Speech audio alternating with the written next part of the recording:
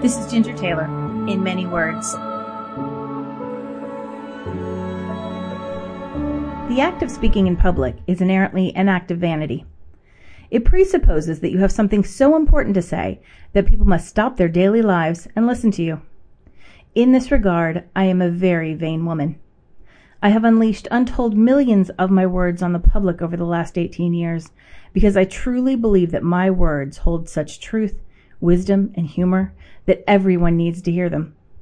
I love my words. I am very impressed with my words. I believe you, the reader and/or listener, should too be enamored with my impressive, wise, and insightful words. However, God has done me a kindness in allowing me to understand my vanity, my absurd overestimation of my pronouncements, and even my silly need for appreciation for my many, many words.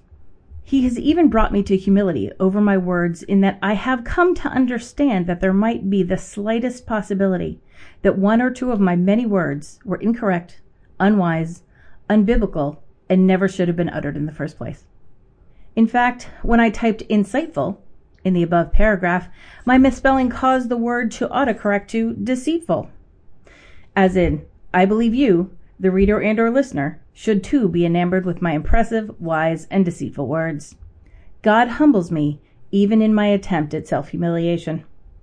I enjoy comforting myself in the delusion that such error on my part has probably only happened once or twice, and that surely no one even noticed. Knowing this to be true, and knowing that I am likely ridiculous in my estimation of my previous error, I have named this series In Many Words.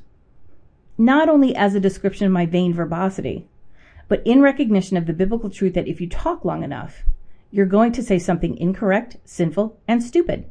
Proverbs 10:19 teaches us that when words are many, transgression is not lacking, but whoever restrains his lips is prudent. The New International Version says sin is not ended by multiplying words, but the prudent hold their tongues. The New King James Version puts it this way: in the multitude of words, sin is not lacking, but he who restrains his lips is wise. And the New American Standard Bible says, when there are many words, wrongdoing is unavoidable, but he who restrains his lips is wise. I offer versions of this passage in many words so that you can see the variety of ways in which the English language can be used to teach the principle that if I talk long enough, I will sin, and it is most wise for me just to speak scripture and then stop talking.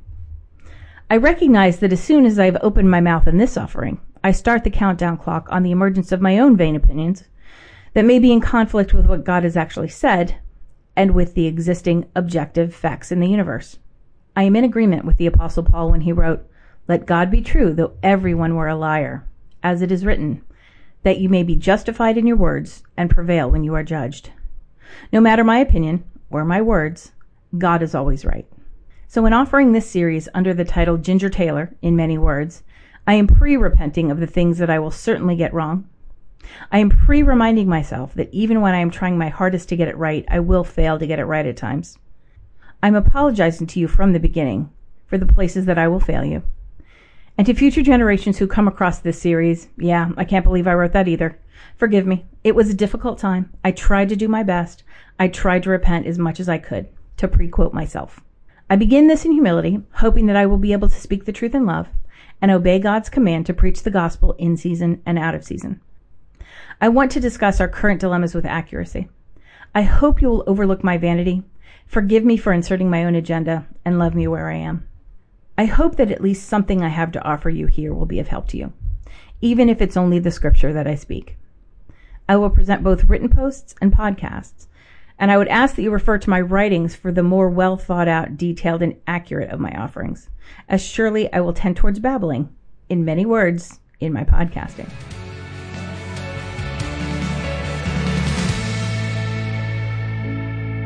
Welcome to Ginger Taylor, In Many Words.